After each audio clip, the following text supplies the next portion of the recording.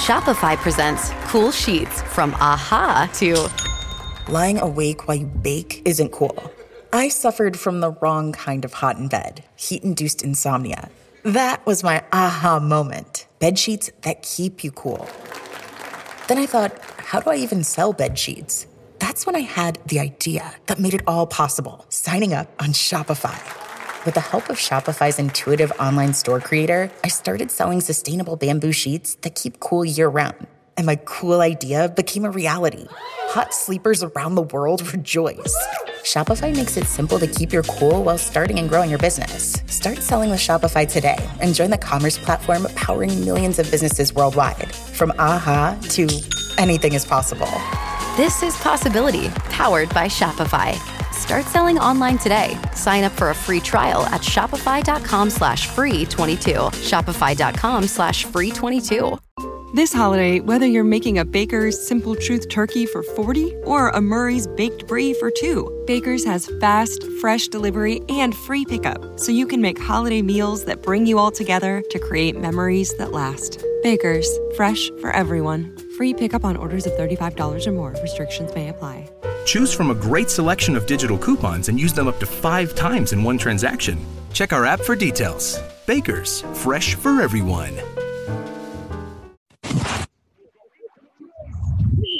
This is the MD's Fantasy Football Show with Dan Mater. Giving you the X's and O's of all things fantasy. On the Worldwide Sports Radio Network. And welcome in for the second edition of the MD's Fantasy Football Show on the Worldwide Sports Radio Network. As always, I'm your host, Dan Mater, and we're going to be talking about the late window of games for week 3 and all the fantasy analysis and injury reports that come up with that. And I guess we had a pretty good first show because, well, we're still here. We didn't get fired in day 1. So that's the good news. That's the silver lining moving forward. It was not the silver lining for the Jacksonville Jaguars last night's game, though. So we had the show, 12 o'clock to 1:30 yesterday, same time as today. And we wound up about, 45 minutes to an hour later. All of a sudden, news came in that DJ Chark was not going to be available in that matchup. He was not going to play. So all of a sudden, everything changed from a fantasy purpose standpoint. And that's a good note to bring up. Make sure you're following us at BellyUpMDFF Show on Twitter, because we do player news update notifications all throughout the day, every single day. So we will have you up to date on those things. So he goes down, and all of a sudden, Keelan Cole is looking at a higher target share than we were expecting. Laviska Shenault looking at a higher snap share than we were expecting. Figured James Robinson was going to be more involved in the game, and it would have knocked down Gardner Minshew since the last time we talked in the rankings a little bit. Now, we update those rankings, and we're going to have more updates throughout the weekend. They'll be finalized for you guys by Sunday morning. But you can go to check them out now, bellyupfantasysports.com. And like I said, they'll be updated and ready to go because we have a lot of injuries that will impact those rankings moving forward every single day. So this is one of those instances where that happened on the fly. So all of a sudden, Gardner Minshew losing his top target, even in a plus matchup, was not somebody who would have been so high on our list, would have been somebody who would have been so high to stream. So things change on the fly. That's why you have to stay up to date. That's why I encourage you to follow me at BellyUpMDFF Show. But for those of you out there who are DJ Chark owners, and maybe you're disappointed by him being out because the early reports that day were for him trending in the right direction. Well, guess what? The one silver line that you can take out of last night's game was that, boy, they did not look like the same offense without DJ Chark than they were with in the first 2 weeks against better defenses, better teams. The Colts and the Titans, they look pretty good. So even though DJ Chark wasn't getting all this targeted volume that people wanted him to have or expecting to have coming into the season, well, we got to see what Gardner Minshew, what that Jacksonville Jaguars offense looks like in what should have been a matchup that they should have at least been had, or at least been able to move the football. And they look like they struggled without having DJ Chark out there because all of a sudden, Keelan Cole, Laviska Shenault, who's still raw, still developing, they don't have a deep threat that defenses have to worry about when you take DJ Chark out of the equation. You saw that in last night's game with the Miami Dolphins. They didn't even have Byron Jones on the field last night. But they had no problem with squeezing this Jacksonville team. And the Dolphins played better defense last night than we've seen them play all week, and that has a lot to do with no DJ Chark. So if you're worried about him, you see his importance on the field. You see why they need him, and you see why if you're in a position to go ahead and buy low on Chark moving into week 4, do it. Do it immediately. If somebody's still panicking after this, do it.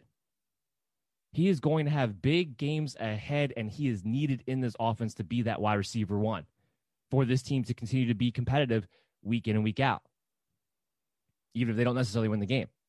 So that was my big takeaway from that, was that showed how important DJ Chark was, in case people out there were still nervous about him, nervous about the target share he's had up to this point. Now, let's talk about the players that are actually in the game. James Robinson, big game out of him. He did not disappoint. 11 carries, 46 yards, 2 touchdowns. He would have had more carries, but the game script, of course, was not in his favor once Miami got up 21-7 at the half.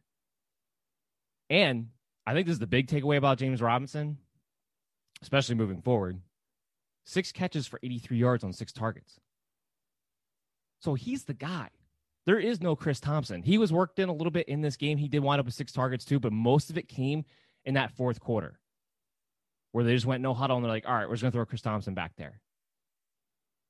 Chris Thompson's not a guy who is a specialized third down passing back in this offense right now. It's not an automatic situation where here comes Chris Thompson, 2-minute drills. Here comes Chris Thompson and third downs. That's not what's happening. And if James Robinson continues to produce the way he did in the passing attack last night, I don't see why it would start anytime soon. He does a great job of making the first guy miss. He does a great job of bouncing off tackles. He does a great job with really pretty much everything that he's been doing so far. The only thing in his game that I don't see to this point is that he doesn't necessarily have the big play breakaway speed, but he has good balance. He's shown good vision, and he's shown good hands. I talked about it yesterday going into the game that James Robinson was going to be a guy that I think was going to wind up being the pickup of the year. That case just continues to get stronger. And the Jaguars are going to continue to be a team that will be more competitive than not moving forward. Well, Robinson's going to continue to be an RB2 moving forward as well, especially in havable matchups like against the Miami Dolphins in this game. Outside of James Robinson, there wasn't much to talk about. Gardner Minshew, without DJ Chark, just did not perform on the level that he did the previous 2 weeks. Had a rough game in this one, a couple bad interceptions, especially one at the end, where he just completely threw a completely inaccurate ball and got picked off when he tried to go back shoulder when the receiver was actually on the inside. So just a miscue there. But Keelan Cole wasn't really able to take advantage of DJ Chark not being in the lineup as far as volume standpoint. He only had 5 targets in this game. Both Chris Thompson and James Robinson were ahead of him in that target department. It was Chris Conley who was the big target monster, I guess, quote unquote, of the day with 8. But he only turned that into 3 catch, 34 yards because he's a mediocre receiver at best. Laviska Shenault had 5 catches, 6 targets, but only 33 yards. And he didn't really get involved in the running aspect in this game like he had done previously, which is why I said hold your horses on Laviska Shenault. I like him down the road. He's going to keep continuing to get better. But if you're reaching this place where you thought the Shenault belonged in your lineup, I'm telling you right now, you're reaching unless you're in, 14, 16 team leagues. Moving forward, is Minshew going to be a streaming quarterback in certain matchups? Yes. James Robinson is going to be an RB2. But once again, the only receiver I really want to own is DJ Chark. Keelan Cole's just a guy who clearly needs Chark, clearly needs to be the second fiddle because he clearly needs to be in situations where he can have the better matchup against the not top corner of the opposing team in order for him to have his good games or even just decent games. I think a lot of that showed up in this game against the Miami Dolphins last night. So now you take it on the Dolphins side of the ball. Ryan Fitzpatrick was not the streamer, and he would have stayed. He was the guy that we said he could be a streamer for the week. He was not the streamer we were hoping for. He does get 2 touchdowns, but only 160 yards. But this was mostly just due to game script.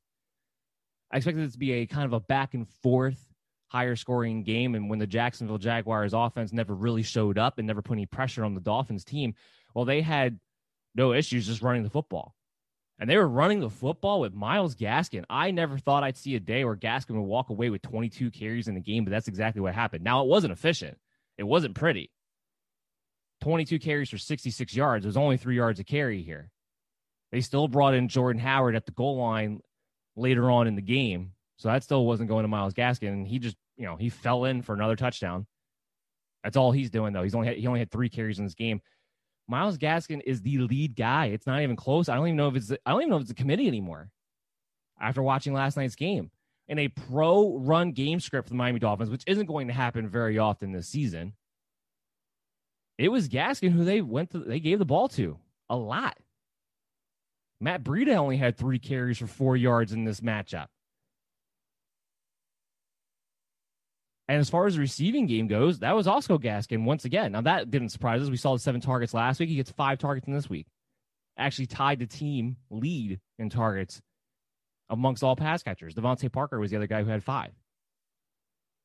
Again, not efficient. 5 catches, 29 yards for Gaskin there.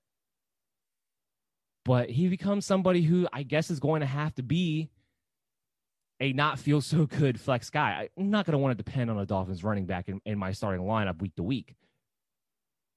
But he's a guy who definitely is in a situation now moving forward that you can go ahead and plug and play. Yeah, 100%. If he's going to be the lead guy, and this isn't even going to be a committee with Matt Breida and Jordan Howard anymore, outside of Jordan Howard getting the goal line work, yeah, he's gonna have flex appeal. He's going to have a safe floor when you talk about half point, full point PPR leagues. He's the one getting the catches too. I don't get it. I'm not in the Dolphins practice, so I don't know what's going on there. But from the talent of a Jordan Howard, from the talent of a Matt Breida, from what they did this offseason to bring those guys in the first place, to see Myles Gaskin week 3 being head and shoulders the lead guy, I don't understand it. I don't think he's the most talented back there, but clearly that's who the coaching staff is going with. So that's what we have to go with as fantasy owners. Parker was a little disappointing in this game. I was hoping for a better turnout given the matchup. But again, unlike the Jaguars, on the flip side, the Dolphins, they didn't have to throw the ball that much this game. I mean, Fitzpatrick only had 20 attempts. Parker comes in, 5 catches, 69 yards. Had he gotten a touchdown, it would have been a little bit better. But they did target him, want to be a pass interference. It set them up for what wound up being the Jordan Howard touchdown in this game. Better days are ahead for Devontae Parker. The big thing you have to take away is that, once again, he got through another game without re-aggravating the hamstring issue. Now he gets to have 10 days off before they have to play again. So he's going to get healthier and healthier right now as the season's going on. And he's going to keep coming back to be that wide receiver 2 that you drafted him to be. Still 5 catches, 69 yards in this game. Gives you a decent floor of your half-point, full-point PPR leagues. You are not going to lose this week because of Devontae Parker's performance. Let's put it that way. And I love the fact that he has 10 days off now. Now we might see Parker really fully healthy heading into week 4, and that's going to be a big help. Outside of Parker, there really was another pass catcher to be noteworthy of. A lot of people wanted to stream Mike Gesicki going into this week. We had him at tight end 10. He only winds up for 1 catch for 15 yards. Thankfully, that 1 catch for 15 yards was a touchdown. That was the first touchdown in the game. Thankfully. Otherwise, it didn't look too good for Mike Gesicki. He saved your fantasy day on that touchdown. And when it comes to tight ends, all you need is a touchdown to have at least a decent performance. So even though it winds up not getting you into double digits, no matter what scoring format you're in, again, kind of like Devontae Parker, because he scored that touchdown, you're not going to lose your week because you started Mike Gesicki. And just no one really expected a blowout on the Miami Dolphins as far as game script goes heading into this heading into this game. And that was just a big reason why some of these guys didn't perform to the level that we were expecting them to. It was nice to see Preston Williams get into the end zone, but Preston Williams, if you have this guy on your team, you're not going to be able to do anything with him right now. But if you have this guy on your team, unfortunately, I think he's somebody who's welcome to Flushtown. Prepare to be flushed.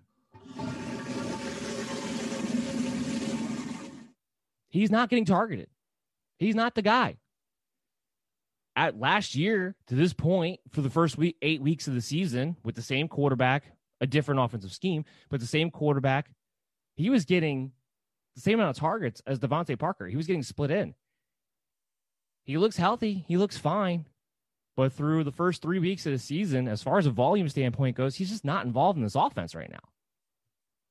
So that's something we're going to have to look at going forward. I do think because of his talent, I think because this team will be in more game scripts where they have to come back from behind than not, I think it could lead to Preston Williams getting more involved down the road. But right now, you can't be clogging up a bench spot with Preston Williams on the back end of your roster at the moment. Just can't. That pretty much wraps it up for our Thursday night recap of these guys moving forward. So now we can go ahead and turn around, get into the games that we did not get into in yesterday's show. Like I said, the late window games, the late afternoon games, the Sunday night game, the Monday night game. Later on, of course, just like yesterday, we're going to have the mailbag segment for you and make sure you're up to date on all the injuries from the games that we talked about yesterday and get updated on that moving into on Sunday. So we started off with the Jets, and we started off with the Colts as far as our coverage goes. The Jets can be summed up real simply when it comes to fantasy football purposes. Don't play them. There's literally not a single Jet that needs to be in your lineup this week, period. Jamison Crowder, Brashad Perryman, both just minutes before coming on the show, actually, got ruled out. And Crowder would be the only one that you would even consider playing. Chris Herndon is not a thing. He's a guy fantasy experts have been trying to push for forever. I have not been on that train because I know what Adam Gase is. I know what that offense is. And Chris Herndon, frankly, is somebody I think has been a little bit overhyped throughout his career, especially in the fantasy industry. He's not a thing. He should be a thing. He's the only guy that I see on that roster, especially heading into this week, that has any talent that should be getting a high workload. But you definitely can't trust it. There's no way. Even against which should be a great matchup against the Indianapolis Colts with no Malik Hooker, a defense that looks susceptible to Jacksonville. There's no way. You still can't do it. You got to try to ask yourself, well, who's Liam Darnold most likely to throw the ball to? My answer to that is he's most likely to throw the ball to Adam Gase on the sideline. It's more likely that will happen than getting any of these pass catchers involved in any kind of significant way for fantasy football purposes. So you're not playing a single Jet. Plain and simple. So we can move on to the Indianapolis Colts. Now, what should go without saying? Jonathan Taylor, obviously, you're starting him. He's going to be an RB1 more times than not for the rest of the season with Marlon Mack out. And in this matchup, it should be very pro game script for the running game with the Colts. We have Jonathan Taylor as RB4 on the week. He makes our top 5. He's a must play, not just for redraft leagues, but he's a guy that I want for if you're coming up and trying to make some DFS lineups. He's the guy that I want in there this week. He had 26 carries last week. Pretty good chance that he gets somewhere close to that number again this week. And it also means there's a good chance Nyheim Hines isn't going to be very involved again. Now, should he be more involved than he was last week? Yeah, that was weird. Him only getting 1 touchdown. It was such an extreme from week 1. Where Nyheim Hines went from somebody getting 2 touchdowns, being as involved as he is, to only getting 1 touch last week. Now, can you play Nyheim Hines this week? No. We have him as RB38. That puts him well outside the flex territory. But do not drop him.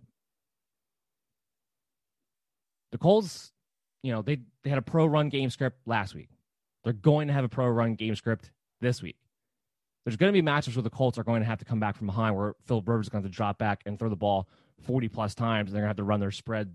I call it the Philip Rivers spread offense, where the ball only goes about 5 yards past the line of scrimmage, or they're playing jackpot like you used to do in the backyard as kids, and he's closing his eyes and throwing the ball straight up in the air, hoping somebody on his team comes down with it. That's the only time he throws the ball more than 5 or 10 yards past the line of scrimmage, it seems like at this point, because he's got a noodle arm. Plain and simple. So better days are ahead for Nyheim Hines, especially when you're talking about half point, full point, PPR points. It's not going to be this week, though, because it's just the game script's not going to be in favor for Nyheim Hines to play a ton. Just plain and simple. So that brings us to T.Y. Hilton. Now, T.Y. Hilton is a bit of an animal here. Again, it's pro game script, so we do expect there to not be too many. I wouldn't be surprised if Philip Rivers only threw the ball between 20, 25 times in this matchup. And that brings us to T.Y. Hilton lineup being a wide receiver 38, even though it's a great matchup for the Jets, against the Jets. However, I have to say, if you're the T.Y. Hilton owner and you feel like you can't play him against the New York Jets. I don't know who you're going to play T.Y. Hilton against this season. Who are you going to feel comfortable playing him against if you don't play him against the Jets? So while I have him ranked at wide receiver 38, and he's not a must-start for me based off of that ranking, I will say to you, the fantasy owner who has T.Y. Hilton, I would be okay playing him if I'm you. Because, like I said, if you can't play him against the Jets, I don't know who you're going to play him against. You have to play him against the Jets. You have to hope he gets a touchdown, hope he gets at least 70 to 80 yards with that touchdown. And then you got to turn around and sell him for whatever you can. I know Paris Campbell is gone, so I know that's supposed to be relinquishing some targets in theory. But this team's going to be built around Jonathan Taylor moving forward, and I've talked about this a ton. Maybe it changes a little bit with Campbell being out, but my big thing is that if T.Y. Hilton was not going to be the slot wide receiver, he was not going to be Phillip Rivers' Keenan Allen then. He's going to turn into Mike Williams. And we all know how disappointing Mike Williams was from a fantasy standpoint last year. That's what T.Y. Hilton's turning into. It's not Michael Pittman turning into that role. It's T.Y. Hilton. And even last week, like I said, it was, they didn't have to throw the ball very much. But even then, with Campbell coming out of the game, Hilton still didn't play the slot very much. It was Zach Pascal with Pittman on the outside. If that continues, I just don't see a path where Hilton's going to have a floor that's going to make you comfortable playing him. He's going to become at best a boom or bust option moving forward. That's just where we're at this point with Phillip Rivers' career.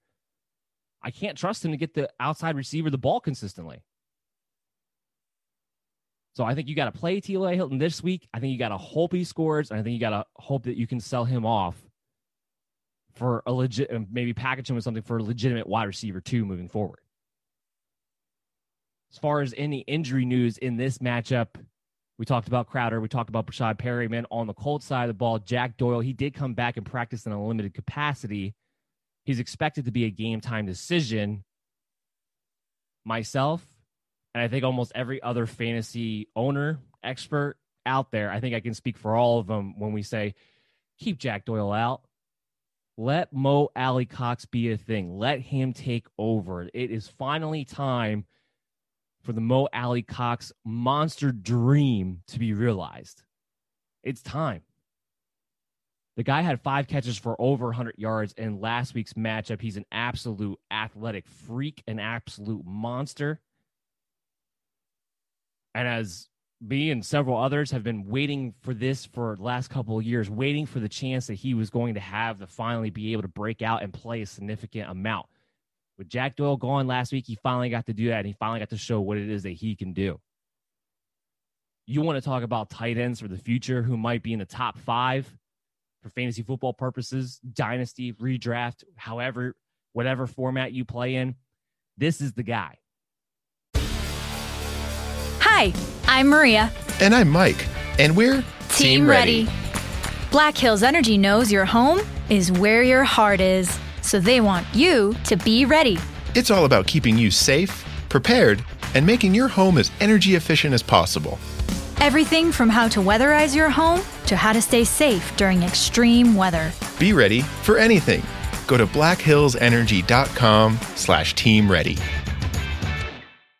Lucky Land Casino, asking people, what's the weirdest place you've gotten lucky? Lucky? In line at the deli, I guess? Aha, in my dentist's office.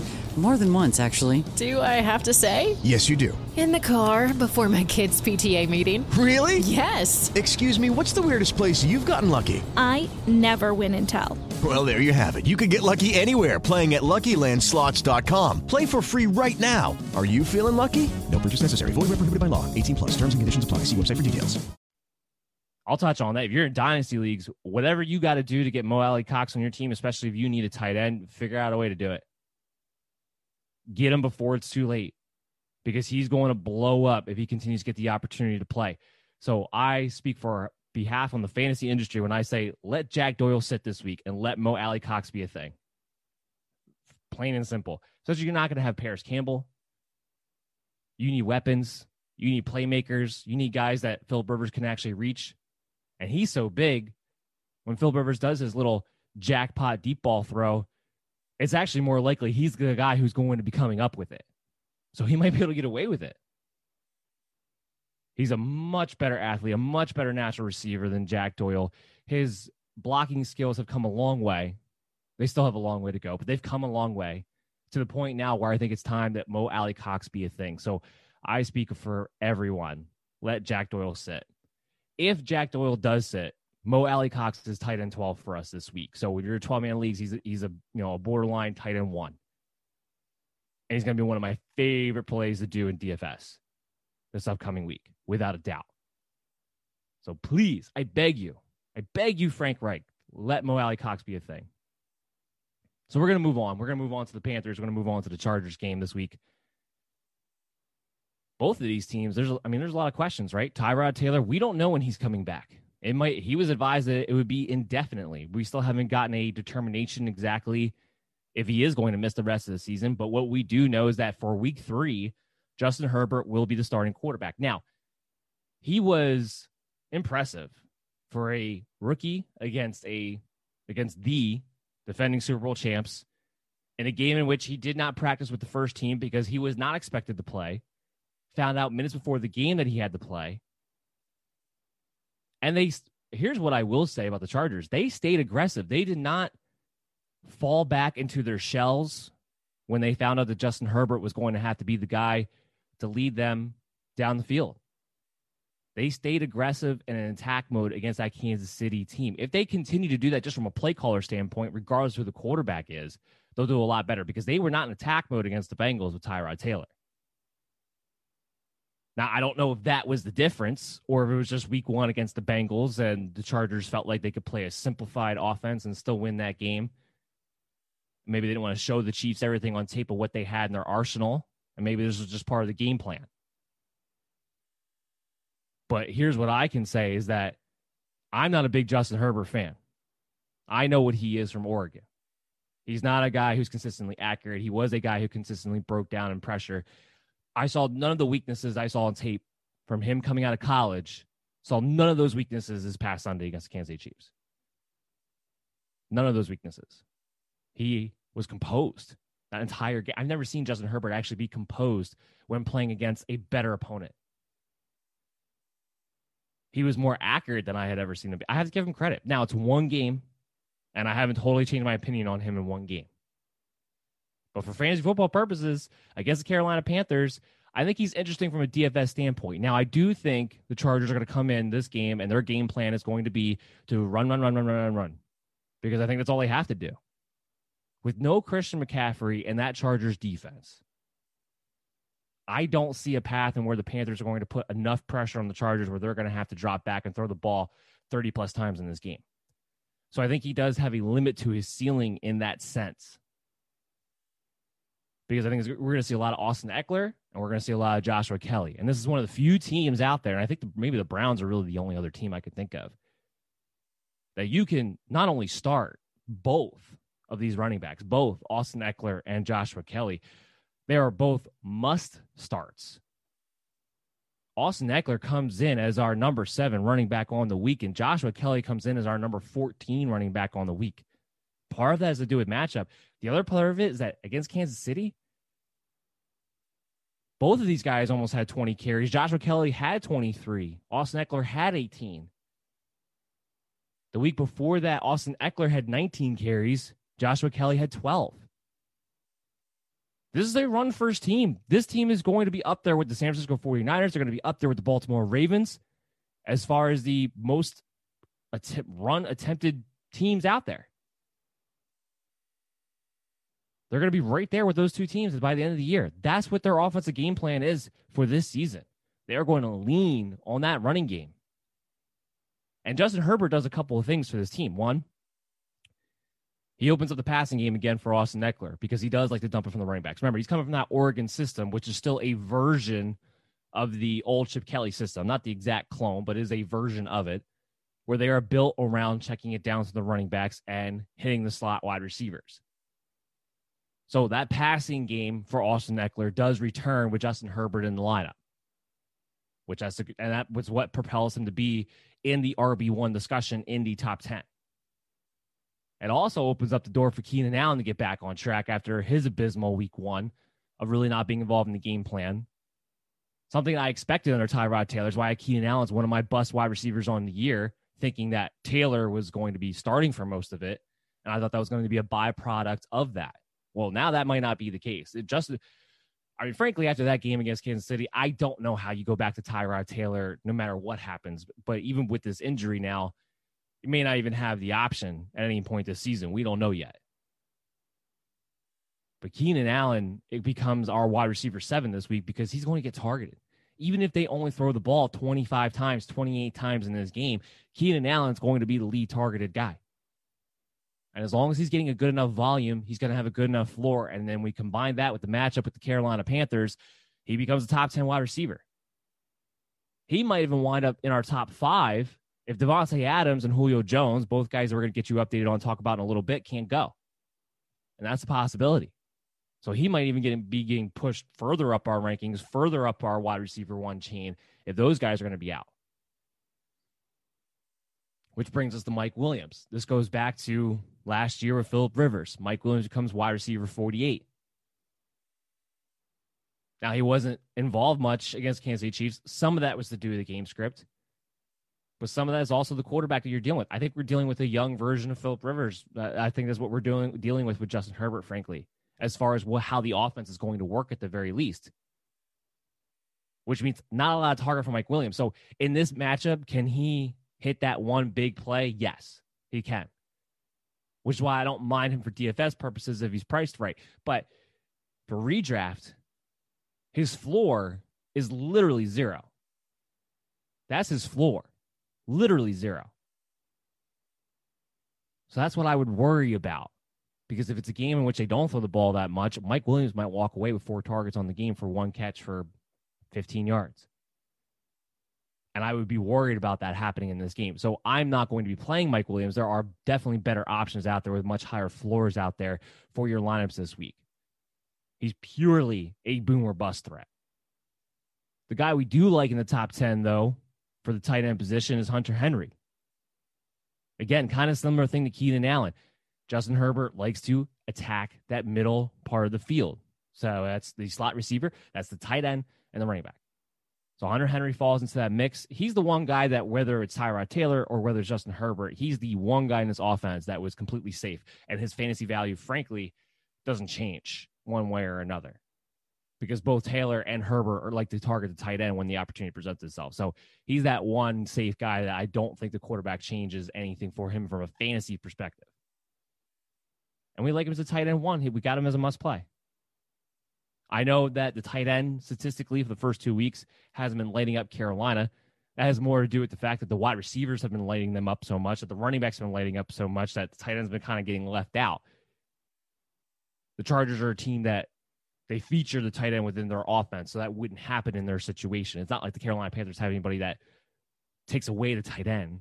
Their defense isn't built to cover the tight end. They're not a bad matchup in that sense. That's where you have to remind yourself that we're still only about to be 3 games into the season and that we still have such a small sample size when it comes to 2020. There's still a lot we don't know about these teams and these matchups and these defenses in certain situations. This would be one of them. Because I had this argument with somebody earlier yesterday. Like, well, the Panthers have been really good against the tight ends. Like, no, the tight ends haven't been targeted in the 2 teams that they played. They're not really as big a part of the offenses, especially in the Chargers situation. So we'll see a difference here in this matchup. So we'll move on. Thankfully, in that matchup, too, we didn't have too many injuries to go over. I'll just mention, I'm sorry.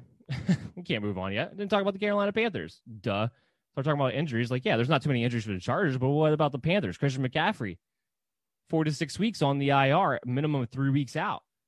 So what do you do about Mike Davis? What's Mike Davis's value? Mike Davis's value is running back 18 for us on the week. Don't love the matchup, obviously. But in his situation, he might have so much volume. And you know he's going to be involved in the passing down work because even for a big running back, and you wouldn't, looking at him, it wouldn't make you think, oh, Mike Davis, yeah, pass catcher. But last week, 7 catches. He's the guy.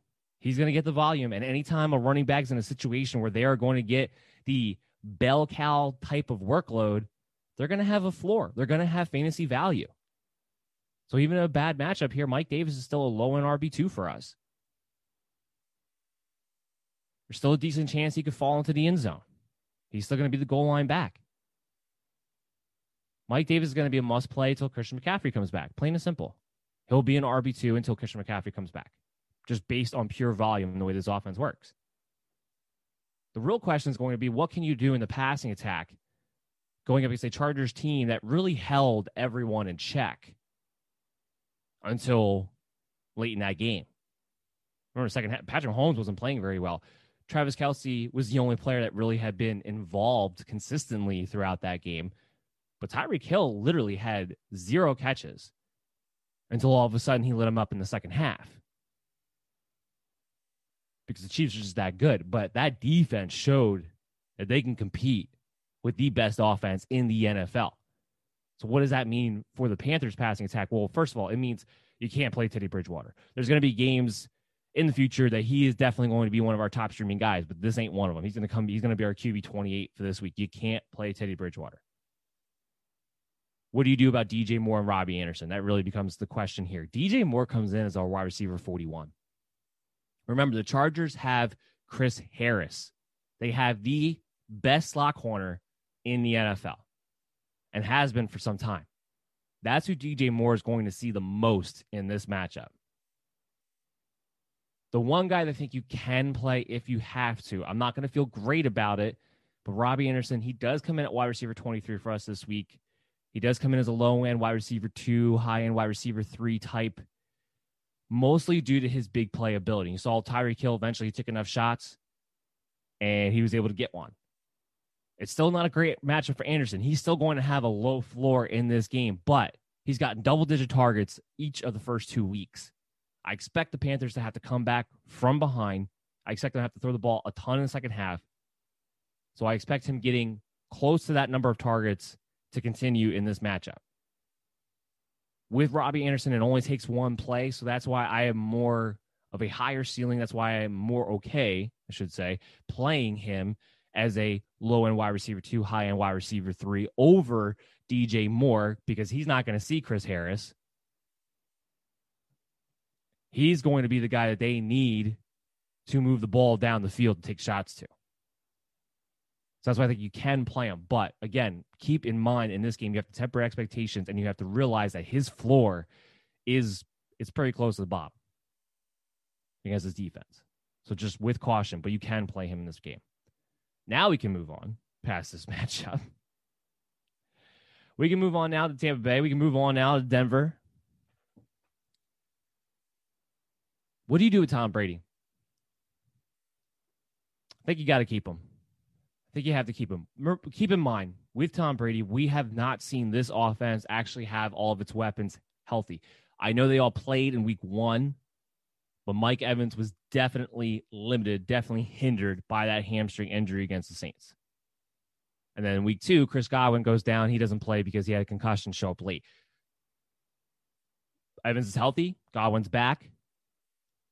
And if last week was any indication, it looks as though Leonard Fournette has taken over the job.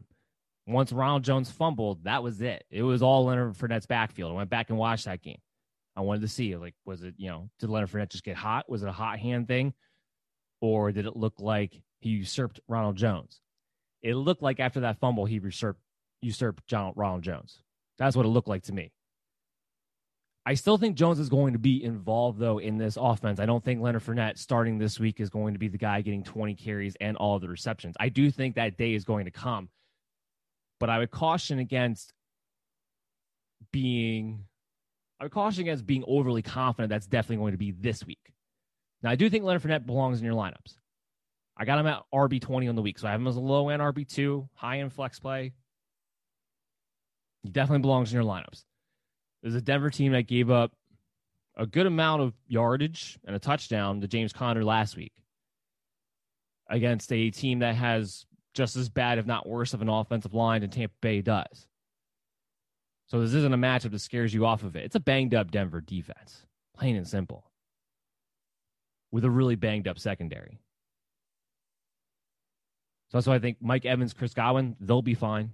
We have Evans coming in wide receiver 21, low end wide receiver 2. And we have Chris Godwin at wide receiver 11, so a low end wide receiver 1. So you definitely, not that you weren't going to, but you can definitely play them with confidence in this game with a banged up Denver team. Brady, I don't think you can play him this week. We have him as QB 26. We got to see him with all of his weapons. We got to see him get aggressive. Now, I don't think he has fallen off the cliff. Like, let's say, a Phillip Rivers. Let's say, a Drew Brees, especially after that Monday night game. I don't think he's fallen off the cliff, even though he's looked a little rusty. I think he's taking more time than maybe people realize he was going to need to adjust to a new situation. But again, like I said, you got to keep him. Now, do I want to play him this week? No. I would try to make an effort to play a different quarterback this upcoming week. There are a lot of other guys there who are in streaming territory who have much better matchups and much better situations heading into week 3. But I don't necessarily want to drop Tom Brady if you can help it. Now, if you're sitting there with a roster that you have no one else you can drop for a different quarterback this week, then I'm okay with it. But I think better days are ahead for him moving forward as he gets more acclimated to this offense and this new situation, builds chemistry with these guys moving forward. I'm not ready to just drop him yet if you don't have to. Ronald Jones, obviously you can't play him. He comes in at RB 47 for us on the week, but that's a situation we're going to watch. Is it Leonard Fournette time all the way, or is this going to be a committee that now leans towards Leonard Fournette and we're still maybe another week or two away from it truly being Leonard Fournette's backfield? It's going to happen because he's the better pass-catching back. Not playing a tight end. O.J. Howard just has such a low floor, especially when both Mike Evans and Chris Godwin are on the field. There's just not a trusted, there's not a floor, not a consistent target share in store for the tight end within this offense when both of those wide receivers are on the field. There's just not. I know it's Tom Brady. I know he has a history of being able to utilize the tight end, but I don't know that's necessarily this offseason, this situation. As far as that tight end he used to utilize, Rob Gronkowski, I got to imagine, I'm not even going to hit the flush button for him because I got to imagine everybody and their mother dropped him after last week. I can't believe the Bucs are doing the exact opposite of what and I think a lot of other people thought that they were going to do when it came to Rob Gronkowski. I did not believe for a second that he came back to football to be a blocker. I thought if anything, it was going to be the other way around. I thought they were going to not try to put him in blocking situations too much to save his body and utilize him more as a red zone threat, as a pass catcher who already has chemistry with Tom Brady. That's what I thought they were going to do. It's been the exact opposite. O.J. Howard is the guy who's being targeted. Rob Gronkowski is blocking. I know he's always been a great blocker, but at this point in his career, coming off the serious back injury that he had, I didn't think that was the reason they wanted to bring him back. We'll see if that changes throughout the season, but until then, there's no reason to own Rob Gronkowski, especially when O.J. Howard's not even a must-play in his own right. Very strained what's going on in that situation. We move on to Denver Broncos, and, with them, it's going to be, not so many guys you can really go with for this matchup. First of all, Tampa Bay's defense is for real. They are playing really well, and they are buying into that Todd Bowles aggressive, exotic blitz scheme system. They are buying into that. And the fact that Davis, their corner on the perimeter, is turning into possibly the next shutdown guy. Who? And that's why I said, wait on Tom Brady, because this Tampa Bay team might be more scary than I thought, because this defense took another step this offseason that I didn't know they were going to be able to take with this shortened offseason. That young talent's coming to play, and they've already been a strong front seven to begin with. The question was their secondary. I mean, they're not the Steelers, but they're pretty good, especially for a team with the Denver Broncos who have to come into this game with a backup quarterback in Jeff Driscoll. Their rookie wide receiver leading the way because Cortland Sutton's gone for the year. It's not a good situation for Denver, and I think Tampa Bay's defense is going to be able to eat in this one. So that leads into, who do you play for Denver? I think you have to play Melvin Gordon. I don't love it. We have him as RB21. We have him as a low-end RB2. But Philip Lindsay's going to miss this game again. He's going to be out. He hasn't practiced. So, again, it becomes a situation where the running back has a bell cow role and therefore has a floor when it comes to fantasy football purposes. There's no reason why Melvin Gordon doesn't touch the ball 20 times in this game, whether it's on the ground or catching the ball. So he comes in RB21. We don't love the matchup because he could have a very low floor, because if he doesn't see the end zone, it might not be pretty. But you have to play him. The other guy you have to play is Noah Fant. He's our tight end 6. He did it against Pittsburgh last week. They're going to have to lean on him. I don't think it's necessarily automatic that Jerry Jeudy is going to be the lead targeted guy with Courtland Sutton gone. Lucky Land Casino, asking people, what's the weirdest place you've gotten lucky? Lucky? In line at the deli, I guess? Aha, in my dentist's office. More than once, actually. Do I have to say? Yes, you do. In the car before my kids' PTA meeting. Really? Yes. Excuse me, what's the weirdest place you've gotten lucky? I never win and tell. Well, there you have it. You can get lucky anywhere, playing at LuckyLandSlots.com. Play for free right now. Are you feeling lucky? No purchase necessary. Void where prohibited by law. 18+. Terms and conditions apply. See website for details. I think a real argument can be made that Noah Fant might wind up being the most targeted player on this team, at least for the next couple of weeks. Because he's the veteran pass catcher now. It's Jerry Jeudy and KJ Hamler. It's 2 rookie wide receivers. The veteran pass catcher down the field is Noah Fant at the moment. And being that he's been able to do it with both Drew Lock and Jeff Driscoll so far, and he's done it against what I think is the best defense in the NFL in the Pittsburgh Steelers last week, where he scored a touchdown and had a good game, you have to play him. And we play him as a tight end 6. We feel confident in playing him as a tight end 1 this week. Now, can you play Jerry Jeudy? Can you play KJ Hamler? In redraft and 10 to 12 team league redraft leagues, I don't believe that you can. Or I don't believe that you have to when it comes to KJ Hamler, I should say. Jerry Jeudy, I see the temptation. I know everyone kind of looks at that as the volume. Don't love the matchup for him. And it's Jeff Driscoll. He's still a rookie who has now been the number 1. Is he going to get a good amount of targets? Is he going to have a floor when it comes to that? Yeah, I don't see any reason why he doesn't get less than 8 targets in this game. But I don't think you can trust it. Better days will be ahead. I think Jeudy needs to be owned. I think KJ Hamler needs to be owned. Hamler's a guy who has big play potential. He's going to be leaned on to take shots to, especially once Drew Lock comes back. So I think these guys need to be on your benches. But I have to imagine you're going to have better options available to you this week. Unless you're a team that has, both. Unless you're a team that has Michael Thomas, Julio Jones, Devontae Adams, and has like a combination of 2 of those 3, I don't see how you'd be in a situation where you have to play Jerry Jeudy. There should be better options to you. But there will be games ahead you're going to be able to play these guys. Just, maybe not this week. And Jeudy, he's actually limited right now anyway. I almost forgot about this. He's limited in practice because of a rib injury. Now he's expected to play. But he's also going to be a little nicked up heading into this matchup. We got to go to a quick break. When we come back, we are going to have the previews for the Detroit Lions. We're going to have the previews for the Arizona Cardinals, Seattle Seahawks, Green Bay Packers, New Orleans Saints, Kansas City Chiefs, and the Baltimore Ravens. And then we'll take another quick break, come back.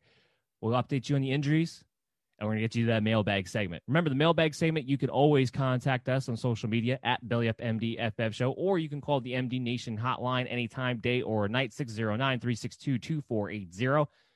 Leave a voicemail, leave a comment, your rant, question, whatever it is. We're going to help you out. We're going to get your fantasy teams rolling. So we're going to take a quick break, and we'll be right back after this. You're listening to the MD's Fantasy Football Show on the Worldwide Sports Radio Network. And we are back with the MD's Fantasy Football Show on the Worldwide Sports Radio Network. Remember, the best way to listen to the Worldwide Sports Radio Network and the MD's Fantasy Football Show and all the great content that's available here, because there's a lot. Download the app on Android Worldwide Sports Radio Network, or on iOS, WWSRN. Best way to be able to listen to this show moving forward, because we're here to stay, baby. We love it here. We aren't going anywhere. And we're always going to be here to be bringing you the best fantasy advice out there. And that's what we have more to go over now. As we're getting through the late window of games, we're getting through the Sunday night game, the Monday night game upcoming. Like I said, we still have a mailbag segment for you guys coming up too. We always give back to the fans. That's what this show is all about. It's what fantasy football is all about. It's about building a community of people who want to win championships. And for me, it's not about the money. It's not about the trophy. It's about being able to hold it over my friend's head for an entire year that I'm the champion. And that's what I want everyone who's listening to this show or watching this show on the Worldwide Sports Radio Network to have that feeling, especially after this year, after 2020, to finally have something to be able to hold over someone else. No, I know that sounds bad. But when it comes to your friends, it's expected. That's what it's all about for me. The money's nice. The trophies are nice. Telling everybody that I'm the best, that's priceless. And that leads us into the Detroit game, the Arizona Cardinal game. The fantasy impacts of this game, this might be an ugly one. I wouldn't be surprised if this was one of the uglier scoring games that we will see for week 3. Because it's going to be one of those, did Detroit do enough to really put enough pressure on the Cardinals offense to have to stay aggressive for 4 quarters? Or did the Cardinals do what they did to Washington last week? Get up on them early and just kind of toy with them, kind of run out the clock in the second half of this game. I think that's going to depend. Now, here's the good news for Detroit. Kenny Golladay is back. He's practicing in a limited capacity, but every indication is that Kenny Golladay is a full go for Sunday. So he's got to get back in your lineups. Now, temper your expectations. We have him at wide receiver 26, which means he's just outside of our wide receiver 2 territory. He's more of a high-end wide receiver 3. He's going to get closer to that low-end wide receiver 1 territory as we move throughout the season. The reason he comes in at wide receiver 26 is, one, it's the first game back from his hamstring issue. And even though we feel pretty confident that he's actually going to be pretty healthy in this game because Detroit actually did play it safe when it came to his situation, it's still a tough matchup.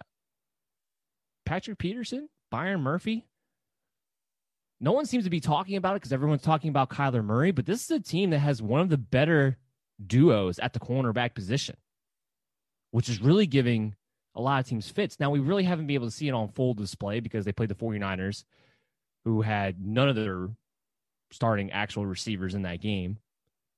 And then they played Washington, who only has one legitimate starting receiver in that game, Terry McLaurin, who actually wound up still having a really good game.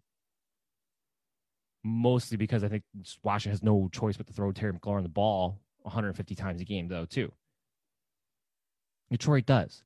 Now, Kenny Golladay coming back, he makes a lot of things fall back into place. Marvin Jones is a much better complement receiver than he is being the lead guy. I think these last 2 weeks had to show you that because he was a guy kept coming in as somebody who was a must-start for us, was a high-end wide receiver, too. He's going to get volume. He got the volume. Well, other than getting the touchdown last week, he really didn't produce the results that you were hoping for, that you needed, that you were counting on. He is a much better complement wide receiver. Is he a must-play in this game? No. Again, like I said, this is one of the top-end duo corners in the league. But am I fine with him playing as a low-end wide receiver 3, especially if you're a team who's nicked up by injury, which you very well could be heading into this matchup? Yeah, I'm okay with him there. I'm okay if he has to play in your flex. Because the thing about Marvin Jones is that he could have games and he can go for stretches where he just doesn't seem that involved, where he's getting 4 catches for 23 yards like he did last week. But he also has those games where he'll get 2 to 3 touchdowns in one matchup and just win you the whole thing on his own. Those games normally come with Kenny Golladay on the field when teams have to pay attention to him in the red zone. So because he has that ceiling, Marvin Jones is okay to play as a boom or bust option in the wide receiver 3 if you don't have a better option. But Kenny Golladay is the only must start for us because he's Kenny Golladay. He's one of the most, I think, underrated star receivers of the NFL, quite frankly. Does that mean he could play Matthew Stafford? I think you have better options. He just hasn't looked right. Now, with Golladay coming back, maybe that changes things. Maybe he's able to get going again. Maybe he starts to look like this Matthew Stafford from a season ago. But it's looked more than that to me when watching these games, when watching Stafford so far this year. He looks a little rusty still. It's not something that I think is going to stay with him all season. I don't think he's fallen off. So I don't think I have to worry about that. But for this matchup, I only have him at QB 25. There's a lot of quarterbacks that I like this week. Stafford's not necessarily one of them. Let me see a game with Kenny Golladay back in the lineup. Let me see how Stafford looks in that situation. Let me see Detroit on the road. I think you should have better options in this game than Matthew Stafford. And when it comes to Detroit running back, I really don't want to play one. I really don't. If you can help it, don't, please. Ugh, it's brutal. I mean, we thought after week 1, being that Adrian Peterson looked immensely superior to Kerryon Johnson, that was it for Kerryon. He was going to be the odd man out. We knew DeAndre Swift would bounce back after week 1 and week 2. We knew he was going to keep that passing down role. He's their future. They're not going to give up on him after 1 week, after one bad drop. And he was back. He had 6 catches last week. He's going to continue in that role, and he'll build from there. He'll get more carries as the season wears on. But right now, he's the passing down guy. That's why if I have to play one, it's DeAndre Swift for me, especially when you're talking about half point and full point PPR, which is half points what we talk about when we talk about where we have these guys ranked on the show. Remember, you can go to bellyupfantasysports.com to check out our rankings for both standard and full point PPR leagues as well. But DeAndre Swift comes in at RB 31 for us heading into this matchup. I don't want to play him. He doesn't necessarily have guaranteed touchdown production. So you're hoping for a performance kind of like you got last week. You're hoping for 5 catches for 50 or 60 yards. Because all of a sudden, Kerryon Johnson didn't go away in week 2. I mean, he's only had 7 carries, 32 yards. He wasn't impressive. Adrian Peterson, again, was the better running back. But they still let Kerryon Johnson almost split the snap share with Adrian Peterson, and they let him get the goal line carry. And he wound up with a touchdown. It's a 3-way committee. It's a mess. And it's a 3-way committee that's not even a great rushing attack. It's Detroit. It's a terrible defense. They're going to be more game scripts where they have to throw the ball and come back from behind than they are going to be leading the way. So if I can help it, I'm not going to play Detroit running back. If I have to play one, it would be DeAndre Swift because he does have a floor that comes with that receiving role. Now, you go to Cardinal side of the ball, and you have your big 3. You have Kyler Murray, you have Kenyon Drake, you have DeAndre Hopkins. Obviously, you're playing all 3 of them. I think where I'm going to surprise some people is I have Kenyon Drake as my RB3 on the week. My number 3 running back overall on the week. I love the volume he's been getting. I know he hasn't had his big game yet to this point. It's coming. This Detroit matchup at home in Arizona is the perfect matchup for Kenyon Drake, who received 22 carries last week, to, in a bell cow role so far this season, to go off and have his big game. The Cardinals' offensive line, although banged up, shouldn't have too many problems against this Detroit front. I think Kenny Drake is going to gash them. I think he's in for a big week.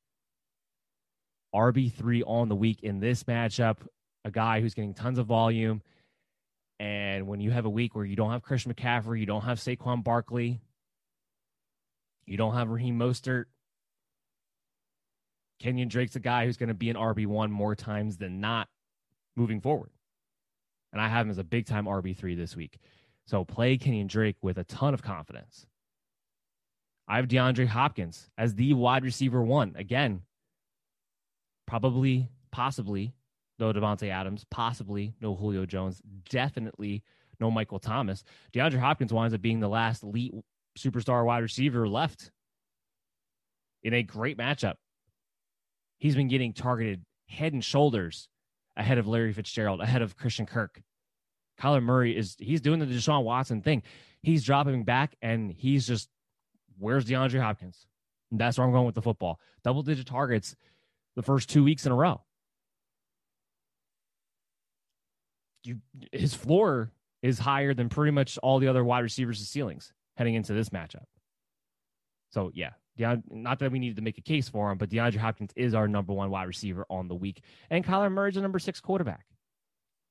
This might be a game that he doesn't actually have to use his legs, though, because remember, the first 2 weeks has been against the 49ers, against Washington, 2 heavy pass rushing teams. He's actually had to run for his life a little bit because that offensive line is still suspect when it comes to the Arizona Cardinals. So we actually might see him get it done through the air this week and not as much rushing, but we always know that's going to be there and offer him the floor, and that's why we have him as the QB6 on the week as well. Not playing anybody outside of that. Not playing Larry Fitzgerald, not playing Christian Kirk, not playing Dan Arnold. Tight end still isn't really involved in this offense. You play your big 3, and you play him with a big smile on your face going up against the Detroit Lions. So we can move on to a game that we expect to be a back and forth, that we expect to be a shootout on the week. That game is the Dallas Cowboys and the Seattle Seahawks. Russell Wilson and Dak Prescott are our QB 1 and 2 overall on the week. So, yeah, we are expecting this to be a shootout. Russell Wilson, number 1, Prescott, number 2, just to be clear. We'll start on Dallas side of the ball. Ezekiel Elliott, RB1 of the week. Gotta love it against Seattle. This is not the same Seattle team, and if Bobby Wagner can't go, I don't think they have anybody who can really stop the run outside of Jamal Adams. You're going to be depending on your safety, your box safety, to be able to stop the run there. Zeke's going to have a big game, and he's been so involved in the passing game. So I think that's really been the great thing about Ezekiel Elliott through the first 2 weeks is that his floor is much higher than I think it ever was, and it was always pretty high, of course, but he's really an integral part of this passing attack, and that's saying a lot when you have Amari Cooper, Michael Gallup, CeeDee Lamb, and now possibly new upcoming superstar at the tight end position, Dalton Schultz. So, yeah. Cooper's our number 5 receiver on the week. Talked about this before. Talk about it again. I love the fact that Amari Cooper gets to pretty much line up wherever he wants to. I love the fact that they move him around. I love the fact that he gets to play in the slot. He's never going to be matched up on the other opposing teams' top corner. Never. With Michael Gallup and CeeDee Lamb being able to put them on the perimeter the way they are, all 3 of these guys, you could rotate all 3 of these guys in any of these positions. With Amari Cooper being the $20 million man, they have to make an emphasis to make him the number 1 wide receiver, and they've done that through the first 2 weeks. He's never going to be matched up on the other team's top corner. And this is Seattle secondary. Outside of Adams, it doesn't really scare you to begin with. So I expect a big game out of Amari Cooper. The question really becomes Michael Gallup, CeeDee Lamb. Are you playing both of them?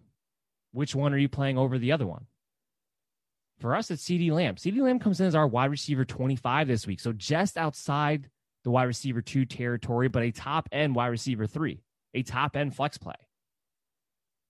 He's been consistent through the first 2 weeks. He's been more involved than Michael Gallup as far as the target share go. Michael Gallup might wind up being the odd man out, not because he's not good, not because his offense isn't going to have high volume where all 3 of these guys are going to be able to eat in matchups, because they will. But he might wind up being the odd man out because it seems like Michael Gallup is the guy who's getting relegated to being matched up against the opposing team's top corner, unlike Cooper, unlike CeeDee Lamb. So Michael Gallup's kind of getting thrown to the wolves a little bit. That's why he's not a must-start for us in this game. He's wide receiver 39. Now, he definitely has flex potential, and I like what his ceiling could be in this matchup. So he's definitely somebody that I would contemplate, depending on what my options are, possibly being in my lineup. Because, again, like I said, I think this is going to be a shootout, so there's going to be enough for everybody to eat. But if Dalton Schultz is also going to get involved, and CeeDee Lamb and Cooper are getting the better matches or matchups against the corners, that's kind of why Michael Gallup's gotten left out the first 2 weeks. I wouldn't be surprised if it happened again this week against Seattle. So that's why he's the 1 wide receiver. He's the 1 pass catcher on Dallas. It's just not a must-start for me. But he still has a good ceiling going into this game because he is immensely talented. And the targets very easily could go his way, maybe not CeeDee Lamb's for this upcoming week. It's fluid in that sense. I wouldn't be afraid to play Gallup, depending on what my options are. So I just want to make that very, very clear. But if you're asking me who am I going with, I'm going with CeeDee Lamb. He's looked very good. He looked very dynamic. He looks every bit of the superstar that we thought he was going to be coming out of college. And because he's already asserted himself as one of the top guys in this offenses and commanding targets, feel pretty safe about him moving forward.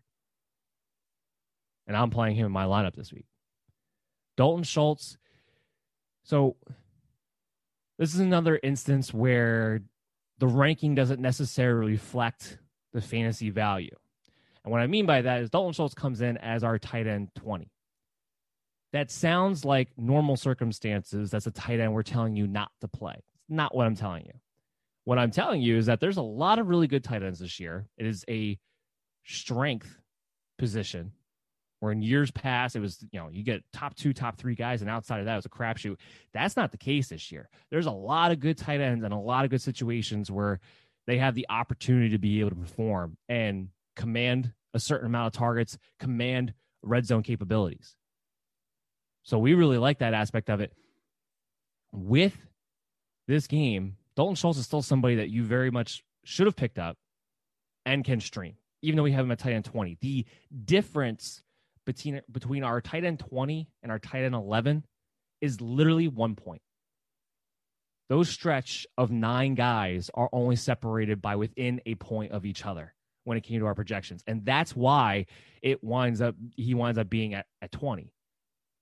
But literally 1 catch extra to Dalton Schultz than what we're projecting, and all of a sudden this guy is tight end 11. So I'm not telling you not to play Dalton Schultz, even though we haven't ranked at tight end 20. Be very clear about that. Now, do I need to see it? Does he come in at tight end 20 because he's coming a little bit lower than those guys because he doesn't have the track record? Yeah, 100%. We only saw it for 1 game. Now, it was impressive. In a game in which they had to throw the ball a ton, a game in which they had to come back, Dalton Schultz was the lead targeted guy for all of the Cowboy pass catchers. I'm willing to bet that does not happen again at any point this season. That's what I'm willing to bet. It doesn't mean he's not going to be heavily involved. It doesn't mean he's not going to get 6 to 7 targets. If this offense has shown you anything, if Prescott has shown you anything, is that if he has a tight end that he feels like he can throw the ball to, he likes to do it. Even with all those great weapons on the outside. And Schultz showed me last week that he definitely has the athletic ability that you're looking for to be a consistent producer as a pass catcher. So he's definitely somebody who can be streamed and played depending on what your situation is. There's just a lot of tight ends that we like this week. On the Seattle side of the ball, Wilson, number 1 guy. Chris Carson, number 15, solid RB2. We saw last week that he's getting closer. He's still not quite there yet, but he's closer to being back in game shape, which is why he wasn't as involved week 1. That's why Carlos Hyde wound up getting, 1 extra carry than he did in week 1. I told everybody, do not sell low, even though Chris Carson had 2 touchdowns. So I don't know how low you were selling, but people were talking about, should I be selling off Chris Carson? Because they were like panicking Carlos Hyde was going to be a thing after week 1. No. This is a guy who missed a lot of training camp due to some off-the-field issues. He wasn't injured. He was having some problems at home. So he missed a lot of training camp. He just wasn't quite in game shape yet. And even last week, he took over the overwhelming majority of the touches, but he still didn't look quite like Chris Carson, who's getting stronger at the end of the game, who's ready to run over the defense and play another 2 quarters when everybody else looks like they're ready to tap out. That's what Chris Carson is at his best. He still wasn't even quite there last week, but he already took over the majority of the work. I'm not worried about it moving forward. This is a guy who's going to be a very high-end RB2, if not a low-end RB1, if he can actually stay healthy for 16 games this year moving forward. So you don't have anything to worry about Chris Carson. We talked about, the Chargers and how it's very rare to have 2 running backs that you can play on a team. Well, Seattle is that team that's very rare that you can play 2 wide receivers and expect wide receiver 1 value out of both. And that's what we have this week. We have Tyler Lockett ranked at wide receiver 6. We have DK Metcalf ranked at wide receiver 8. Again, this feeds into the idea that this is lining up to be a shootout game, number 1. Tyler Lockett and DK Metcalf impressed the hell out of me in that Sunday night game with the Patriots. DK Metcalf was matched up on Stephon Gilmore and still had a big game. He is too much of an athletic mismatch. There's nobody in the league who can truly, from an athletic standpoint, be able to cover DK Metcalf. They might be able to get him from their veteran savvy fundamentals. You might be able to still get him because he's still raw and developing on his route running capabilities. But you can't jam him, and you can't stay with him when he's running past you. And you can't jump with him. He is athletically, he's just more dominant. He could be more dominant than any other wide receiver in the NFL from a pure athletic standpoint. He still has a way to go in his route running. He still drops easy passes here and there. But man, you can't stand with him.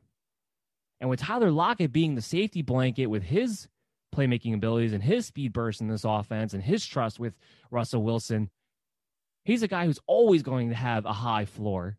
We haven't even seen him get targeted deep down the field and getting taken shots too. That's going to come too. And I'm willing to bet it's going to come this week. Love Tyler Lockett. Love DK Metcalf in this matchup. Love them both. I'm just not. So when it comes to Seattle, I mean, the only position on their team that I'm not playing, I'm just not playing the tight end. Their tight ends just not as involved. I mean, first of all, Russell Wilson's not cooking, quote unquote. From everybody out there, like, let Russell Wilson cook. First of all, I hate that anyway because it's just a stupid notion. Because if you think Brian Schottenheimer is ever going to become a guy who throws the ball 40 plus times a game, you don't pay attention to what Brian Schottenheimer has done throughout his career. So that's why I get annoyed by it. Like, get a clue. Will they be balanced? Will there be more games where he gets into the lower 30s on a more consistent basis as far as pass attempts go? Yeah. But because of that limitation, I think there's only enough room for Lockett, DK Metcalf, and then Chris Carson, the passing game, to really be able to eat on a consistent basis. I think there are going to be games like we saw last week where Greg Olsen in the tight end position as a whole is just going to get left out of the passing attack. It's just going to happen. So they're not must plays for me in this one. We're talking about Green Bay Packers. We're talking about New Orleans Saints. We're talking about the Sunday night matchup. Unfortunately, due to injuries, this isn't going to be the marquee matchup that it was supposed to be heading into the season. Unfortunately, it's still going to be a great game. It's still going to be two very good teams. But when I was talking about injuries, these are two teams that are hurting right now. Michael Thomas hasn't been officially ruled out yet. It's coming. We have zero expectation of Michael Thomas going to play. Devontae Adams, on the other hand, he's a game-time decision. And I think I just got news that Devontae Adams isn't going to practice again today. He hasn't practiced all week. So they still haven't ruled him out yet, but he's still very much a game-time decision. That's going to be a pain. Oh, my goodness, that's going to be a pain. Because now you have the Sunday night game. If they decide that they're going to wait until an hour before the game to actually rule Devontae Adams out, you better have a backup plan. Now, that backup plan also goes hand in hand with, if Adams doesn't play, who wants to play what receiver between Allen Lazard and Marquez Valdes-Scantling. I could put a number on it for you. I could rank them for you. But frankly, their value's the same. We have Allen Lazard ranked a little bit ahead of Marquez Valdes-Scantling, even though Scantling has outproduced him the last 2 weeks. But Allen Lazard's still playing ahead of him as far as the snap count goes. When they go to two receiver sets, Allen Lazard is still the second receiver out there. It's not Scantling out there. So we have Lazard ranked a spot ahead of Marquez Valdes-Scantling, just like we did last week. But really their value's the same, which is they are both wide receiver threes. They're both wide receiver threes if Devontae Adams does not play. Now, if Adams does play, I think they fall back to being more high-end wide receiver fours. Because this is a tough Saints secondary. I know that the Raiders were able to move the ball really all because of Darren Waller and Josh Jacobs in the fourth quarter. And offensively, they played a much better game, or were able to produce much better results than I expected them to be able to do so against that Saints defense. Now, the Saints defense was out in the field a lot in that matchup because the Saints offense kind of let them down. Drew Brees kind of let them down. Could that be the case again? Yeah, it could. But I know the Saints defense is very talented. It's not a matchup I necessarily want to try to attack. So unless Davante Adams is out, I don't want to play Allen Lazard or Marquez Valdes-Scantling at all. But they do have to become wide receiver threes, at least flex plays, if Adams is out. And if you are an owner of Davante Adams, you need to own, I would say you need to own one of these two, or at the very least, somebody who's playing in the Sunday night game or somebody who's playing in the Monday night game, because you're going to probably need a backup plan, unfortunately. Unless, the Packers give the fantasy owners a gift and actually rule him out before the 1 o'clock games, but I don't know that's going to happen with this being the Sunday night game. So that's something you really have to watch. Make sure you're following us on Twitter at BellyUpMDFF Show, because we're going to keep you up to date on that. But Lazard, Scantling, wide receiver threes, if Adams does not play. Also, if Adams does not play, this is going to become Aaron Jones's game. Now, again, this is a Saints defense that's very difficult to run on. But we did see Jacobs have success wearing them down in the fourth quarter. And frankly, even if Adams does play, they might already be game planning for this to be Aaron Jones, especially after the week he had last week, but also because even if Adams does play, he's going to be banged up. He's going to be limited.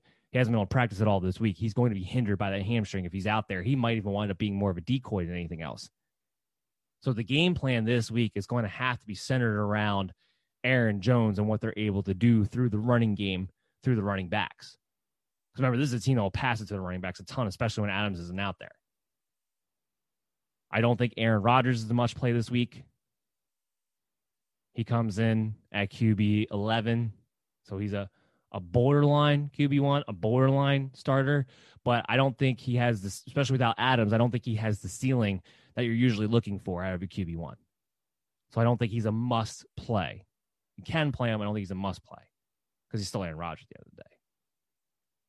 So the only person I'm playing with confidence in this Green Bay game is Aaron Jones. If Adams does play, I know I'm going to get this question a ton. So if Adams does play, what do we do then? It's a hard one because I think there's a very good chance, especially since he was not able to practice this week, that if Adams does play, there's a very good chance he winds up being a decoy. I think I'm probably heading in to week 3 with the idea that I'm just not going to have Davante Adams in my lineup.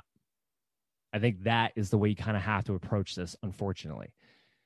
It was kind of a swing, right? Because with Adams, he played most of the game last week, and the idea, the tone, was that Adams had been taken out and not put back in the game more due to the fact that they were up by multiple scores and didn't have to when he was banged up with the injury. He wanted to get back in there.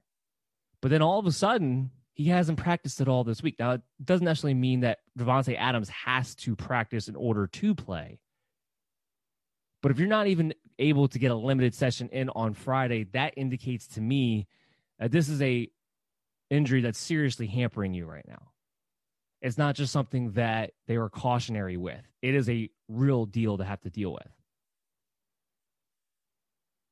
And being that this is a Green Bay Packer team that's fighting for the playoffs, I would be surprised if they didn't just play it cautiously with Davante Adams to keep him out. But I'm going into this week with the idea that I'm not going to have Adams in my lineup. That's how I'm approaching this. So I would already have a backup plan before it even came down in the Sunday night game, if it was me. On the flip side, on the Saints, like I said, Michael Thomas, we do not expect him to play, period. Drew Brees, I don't know how you play him. He's our QB 15. I feel like that even might be too high. He looks like he has a noodle arm out there as well, along with Philip Rivers. But the thing about Drew Brees is that he was never a guy who was going to push the ball down the field in the first place. He was always the guy who was going to dink and dunk his way and be accurate. But he's not even accurate right now. And that's making it impossible to determine these other pass catchers outside of Michael Thomas. Emmanuel Sanders, he's not even a guy that you have to own. Now, my advice to you heading into this week was that I would still own him for at least one more week. He wouldn't become a complete drop to me. We're not sending him to Flush Town just yet because I got to see it this week. Remember, it's still a new team, still a new situation, still developing some chemistry there. I don't think Emmanuel Sanders has fallen off a cliff. He was still a receiver who was pretty productive for a Super Bowl team last year. But Traquan Smith looks like the lead guy. And if I have to choose between these two wide receivers, I'm going Traquan Smith all the way. Obviously, if you have a better choice, I would like to not play any of them. This is a decent Green Bay secondary at the very least. And right now, outside of Alvin Kamara catching the ball, I don't know if I can trust any of these other pass catchers. That includes Jared Cook. I mean, he's our tight end 13. He's definitely a playable guy, but he comes out just outside of our tight end 1 territory. After not being able to take advantage of the Raiders matchup, I just question the entire passing game for the New Orleans Saints right now without Michael Thomas, and where all the pieces fall, and where Drew Brees is at in his career, and what is he able to do? Is it going to get better? I hope so. But right now, if Drew Brees can't even be accurate the way he used to be, some people have been talking about whether or not Jameis Winston should take over. That might be a real problem. That might be a real thing. So we're going to get into the Monday night game, and this is going to be the game of the week. Kansas City Chiefs, Baltimore Ravens. Everyone's excited for it. There's only one injury to even talk about. That's the nice thing. Darrell Williams limited in this game. Or he's going to be limited. He was limited in practice, but he should be in this game. So Patrick Mahomes, fire him up. Clyde Edwards-Helaire, fire him up. Tyreek Hill, fire him up. Travis Kelce, fire him up. Obviously, across the board. You're playing all of them. Sammy Watkins is the other guy that we don't know yet. He's in concussion protocol. We will probably know something one way or another by Saturday or Sunday morning. Again, follow us on Twitter for those player news update notifications. If Watkins plays, again, he's more of a high-end wide receiver 4. Now, he might shock us like he did in week 1, and he still has that capability of being a guy who could be the lead target, or at least being right there in the mix with those other guys. But especially since he's going through concussion protocol, I got to believe you're going into your week 3 matchups figuring that you're probably not going to play this team. You're probably not going to play Sammy Watkins, I should say. So on the Baltimore Ravens side of the ball, again, it's kind of, chalk, right? You're going to play Lamar Jackson. You're going to play Marquise Brown because he's the big field threat, and you're going to play Mark Andrews. What do you do about Mark Ingram? He comes in as RB30 for us, so I think he's somebody you can consider in your flex territory. But I got a little bit of a question. A little bit of a question when it comes to Mark Ingram. He's not a must play. He's a touchdown-dependent RB2. Now, my hope is that the Ravens, who frankly have toyed with the Cleveland Browns, have toyed with the Houston Texans, are going to be able, or not going to be able, but are actually going to show their full deck of cards this week. And I think that's where we're really going to find out where this rotation at the running back truly is. When the chips are down and they got a game that they feel like they need to go all out to win, what's that rotation going to be? I think this game is going to indicate to us exactly what the value for Mark Ingram and Gus Edwards and J.K. Dobbins are truly going to be moving forward. If it's still a 3-way committee, then I think you got to move on. We have to go to a quick break. When we come back on the other side, we'll quickly go through the updated injuries and we'll quickly go through the mailbag segment for you guys. You're listening to the MD's Fantasy Football Show on the Worldwide Sports Radio Network. And we are back on the Worldwide Sports Network, WWSRN, the MD's Fantasy Football Show, and I am your host, Dan Mader. So before we close out the show, I do want to get to the mailbag segment. And today's mailbag segment, I want to tell you guys, is presented by Manscaped. If you want the best performance for your nether regions, Manscaped is the place for you. They have all the ball care you could ever need, like high-quality trimmers for unwanted hair or ball toner that will leave you smelling fresh all day long. So go to manscaped.com and use the promo code BELLYUPFANTASY for 20% off your purchase. Your balls will thank you. And hopefully these guys asking me these questions will thank me come Monday morning or come Tuesday after they won their matchups as well, too. So we got 3 questions for you real quick. Again, remember, if you want to get on the mailbag segment, all you have to do is contact us through social media at BellyUpMDFF Show for Twitter or Facebook. You can email us, mdsfantasyfootball@gmail.com, or you can call the MD Nation hotline anytime, day or night, 609-362-2480. Leave your voicemail, leave your comment, your rant, your question, and we'll put it on there, and we'll talk about it. And, of course, even if you don't get on the mailbag segment, I'm going to be here to help you guys out throughout the week as well anyway. So, first up, we got Jason from Facebook. He asked me, should I drop Latavius Murray for Cam Akers? This is a tough one. I had to think about this one for a little bit because Latavius Murray, we see that he's a guy that, even though last week didn't maybe go as well because of the game script, he is a guy that week 1 had 15 carries. He is a guy that even though Alvin Kamara is the lead back, he's still very much involved. And we also saw last year what happens if Alvin Kamara gets injured and gets out. What happens then? Latavius Murray comes in, he takes over, and he becomes an RB1. So he's a really valuable player. Now, Jason here, he did not mention whether or not he was the Alvin Kamara owner. I'm going to assume no if he's contemplating dropping him. Cam Akers, it doesn't look like he's going to play this week. Even if he does, this is a 3-way committee. I do believe that Akers is the one guy who has the best chance to become the lead guy at some point this season. He has the best chance to take over this backfield. I just really seriously have questioned all season long if that's truly going to be this year that happens and not, next year. Dale Henderson looked pretty good when he was able to get involved this past week. And again, like I said, we don't even know when Cam Akers is coming back. So for this week, if Cam Akers is somebody who's on the waiver wire for you, which is something that's kind of rare to begin with, I'm probably going to stay pat. And I'm probably going to hold on to Latavius Murray for at least one more week because the Cam Akers I don't believe is going to play anyway. So he should probably still be there for you if he's there now. Next up, I got a trade from Drake from Twitter. He asked me, it's funny, Drake from Twitter asked me, should he trade Drake and Allen Robinson and Dallas Goedert for Jonathan Taylor and Davante Adams? Yes, a million times yes. And can I please be in your league?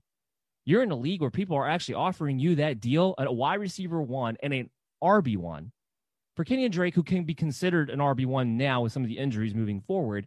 But Allen Robinson, who is a low-end wide receiver 2 that you can't trust his consistency because you can't trust the quarterback play there. And Dallas Goedert, who might be the odd man left out when Alshon Jeffrey comes back and is the tight end 2 on his own team. Jonathan Taylor, Davante Adams, yes. A million times yes. I don't think I have to spend that much more in that trade. Let me be in your league next year. Take advantage of that all day, every day. Bartholomew from Twitter, he asked me, do I drop Evan Ingram for Hayden Hurst? Our answer to this is yes. Hayden Hurst comes in as our tight end 3 this week. If Julio Jones does not play and he's a game-time decision, Hayden Hurst is going to be involved in this passing game quite a bit. Again, Matt Ryan likes to go to his tight ends in the end zone. He did get involved last week after not being out-targeted there mostly by Russell Gage in week 1. There are better days ahead for Hayden Hurst. He's going to be in the end zone. He's going to be featured. So, yes, we definitely love Hayden Hurst. We would drop him. Next up, last question we're going to talk about, Misty. She asked me, Stafford or Big Ben? Big Ben. We talked about Stafford a lot already. Hands down, you go with Big Ben this week. Before we close out the show, I want to go through these injury updates for you real quickly. A.J. Brown not practicing. Josh Jacobs. A.J. Brown not practicing, not expected to play. Josh Jacobs is not practicing today with a hip issue. We do expect him to be able to go. They're just kind of playing a little bit more cautious. He got a little bit nicked up towards the end of that Monday night game. Henry Ruggs has been downgraded today. He was a full practice. Now he's a limited participant in practice. He's got listed with a hamstring and the knee. That's something we're going to have to watch. He may not be available. Darren Waller did not practice yesterday, but is expected more of a rest day than anything than being an injury. He had a knee issue. Jimmy Garoppolo is expected to be out. Nick Mullins will be the starter. George Kittle is going to be a game-time decision. Remember, if he cannot go, Jordan Reed is definitely somebody that we believe that you can stream. Julio Jones did not practice. He's going to be a game-time decision. I would plan on not having Julio Jones this week if you're trying to set your lineups on Sunday. We talked about Davante Adams. He didn't play. He's going to be game-time decision. I would make other roster adjustments when it comes to Davante Adams as well. Malcolm Brown coming off of that pinky injury. He is good to go. Cam Akers, he is not trending in the right direction. Just talked about him from the mailbag segment there. We don't expect him to play this week. Michael Thomas is not going to play this week. And last but not least, these are all the injuries we talked about in yesterday's game, by the way. Last and not least, N'Keal Harry was limited practice the past 2 days. He's expected to be fine. He's expected to play. That's going to be it for this show, for the MD's Fantasy Football Show. We are going to be back on Thursday from 12 to 1:30 on the Worldwide Sports Radio Network. We will have episodes coming out on Monday and Tuesday. However, that will be pre-recorded and available to you on the Worldwide Sports Network under the podcast tabs and anywhere on your favorite podcast app. But make sure you're downloading the Worldwide Sports Radio Network app on Android or WWSRN on iOS. That's going to be it for me. We're going to see you guys all real soon. Good luck on your matchups. And remember to hit me up on social media at BellyUpMDFF Show, and I'm going to help you guys out this particular week. So everyone, take care. Mary redeemed a $50,000 cash prize playing Chumba Casino this year. I was only playing for fun, so winning this was a dream come true. Chumba Casino is America's #1 social casino experience. It's serious fun. With over 80 casino-style games to choose from, you too could win life-changing amounts of cash. Be like Mary. Log on to ChumbaCasino.com and give them a whirl. That's ChumbaCasino.com. No purchase necessary. Void or prohibited by law. 18+. Terms and conditions apply. See website for details. The voice in the preceding commercial was not the actual voice of a winner.